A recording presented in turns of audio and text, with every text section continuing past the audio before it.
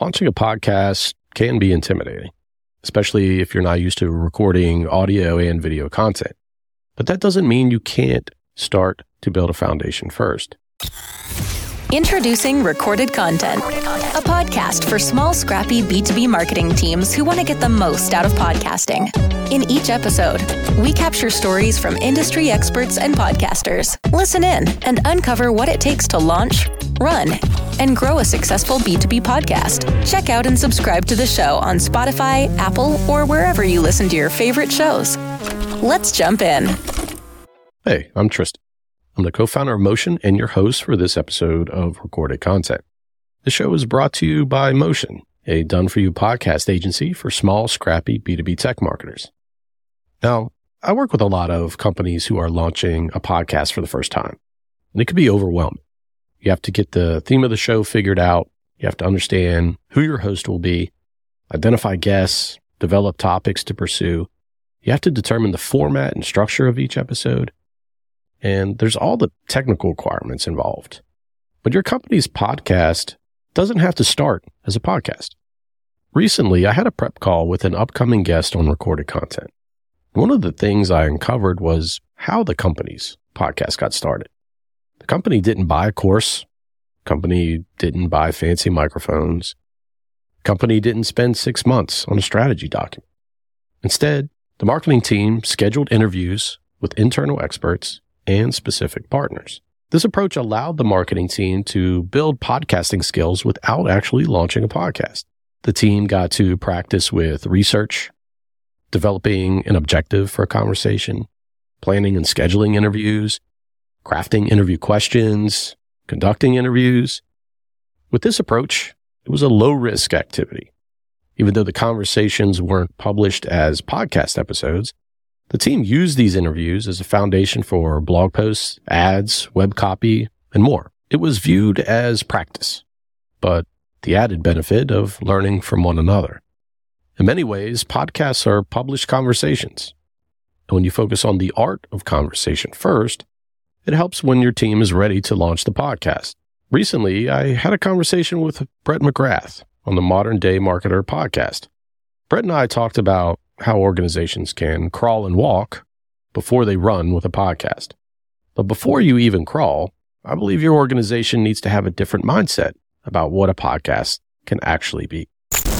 The big thing, Brett, that we like to stress, at least from my perspective, is that a podcast is more than an audio channel.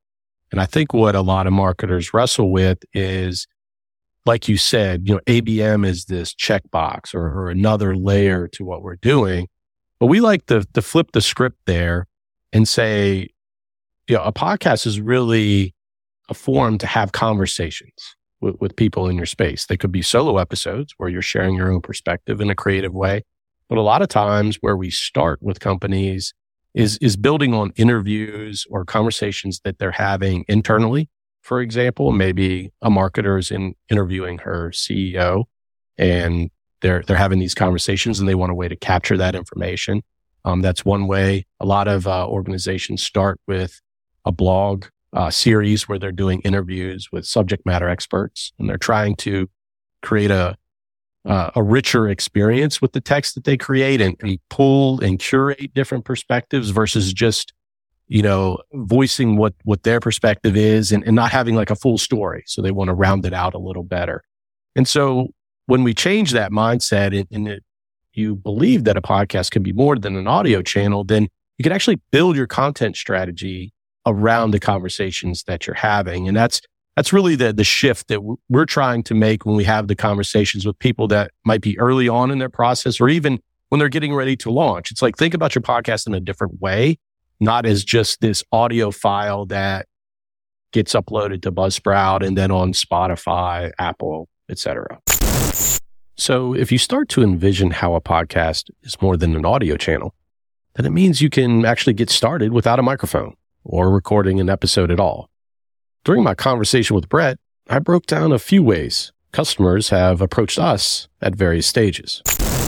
So Brett, I'll go through a couple of examples of of where podcasts have started before they've come to us as a customer. And these are all like real examples that I'll walk through. One is just a blog series with interviews. So, and when I say a podcast doesn't have to start as a podcast, there are a lot of skills that you can develop, and a lot of the mechanics of a podcast can be in place before you actually hit record. So if you have, let's say, an interview series that you want to highlight on your blog, you can do those interviews over Zoom or just over a phone call, and that can feed a lot of the material that you include in those blog posts. So you're exercising that interview muscle, so to speak, and you're developing episode topics, and you're trying to tackle conflicts that your audience has. And we've had customers come to us where they're like, hey, I'm doing all these interviews already.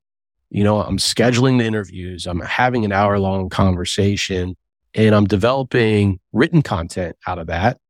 But I don't have the video. I don't have the audio content. And I feel like I'm missing out there. And now it's time that I want to turn on that aspect of the interview process. And that's worked out really well, because this particular marketing team, they had a lot of good material on their site. Their blog was really rich with information, but now they're looking to add layers to it. And so that's really a good place to start, even with management as well, because it's like, hey, we're already doing some of these things. Now we want to turn it up a notch, and this will help us, with paid campaigns. It'll help us build more material in the blog posts we're writing now. It'll help us share more stuff organically on social. It'll really give us a lot more information on the marketing side. So that's one example. Another is internal interviews with senior executives or subject matter experts that you have internally. And one thing that I see as a challenge with a lot of marketing teams is they're kind of over here in their silo, and they're doing the marketing stuff, and they're launching campaigns, updating the website, but the cross organization communication doesn't exist, and they're a little out of touch with customers. They're also not communicating well with sales. So, or even customer success, like what's working right now for your customers, and how are they using your particular technology or service? And if you can do an interview series internally to gather that information to make your marketing better, that's a great place to start with a podcast. You can, once again, use that interview structure to get information to feed a lot of the material that you're doing. And that's really just a good jumping off point, where it's similar in nature to that blog interview series, but it's just more internal facing. You're not publishing these things, but you're using this information internally. So that's another good example where we've seen a customer come to us like, hey, we're doing all these interviews and these weekly meetings with, the CEO. We're getting a brain dump of like, what are the trends that he's thinking about now? Or, what is on her mind right now with customers? Like, what's the product roadmap look like? And all those conversations get, kind of shared in that weekly meeting, but it's like, how can we now repurpose this into a podcast format? So that's worked really well. Another one that I had here on my list is, starting an internal or even private podcast. So let's say you're not quite comfortable. You want this thing to be shared with the world yet, but you want to practice and you want to create a private podcast that only employees can listen to. And this occurred where we had a national organization.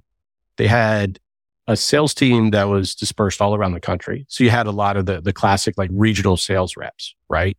And there's all this information that these folks can share and become valuable in other deals, right? Like if I'm a regional rep in the Southeast, my experiences with my customers can be very valuable for someone on the West Coast. But guess what? Unless you have some forum to share this information, it's not really going to help your entire team. So there was an organization that created an internal private podcast where it was just an interview series, very informal, and it wasn't even the same host all the time. A lot of times it's just two people sharing different experiences with the sales cycle. They might be in the sales cycle, or they may have just closed a deal, what have you. And these conversations were released in the form of a podcast. And that was just really a great way to prove out the concept for management and say, hey, this is working for us. Imagine if we now thought about how we could communicate this to customers, on the marketing side of things. And so that really worked well, because It wasn't like a foreign concept for this team. They were already building out some of this material already. And then the last one I have is a live event or a virtual event series that your company might be doing already. So we see a lot of customers come to us where they're like, we've done this webinar series. It works pretty well. But people are asking us different questions, or they want to see information in a different way, or they really want to drill into what Mary said on this webinar. And we don't really have a way to do that. And so we've worked with folks to kind of reshape the mindset that they have with either a webinar series or like a live event that they're doing on Zoom or something like that. It's like, okay, how can we maybe take what you're doing and reformat that into a podcast? Or how can we understand what's working and then build a podcast concept off of that? So that's worked really well too. And the nice thing about events is it's not something that has to be every week. I mean, you could even use this with a lot of the live events that you go to or trade shows.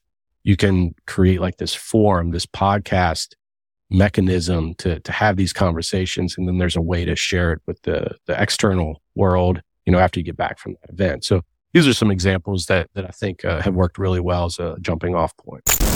Launching a podcast can be intimidating, especially if you're not used to recording audio and video content. But that doesn't mean you can't start to build a foundation first.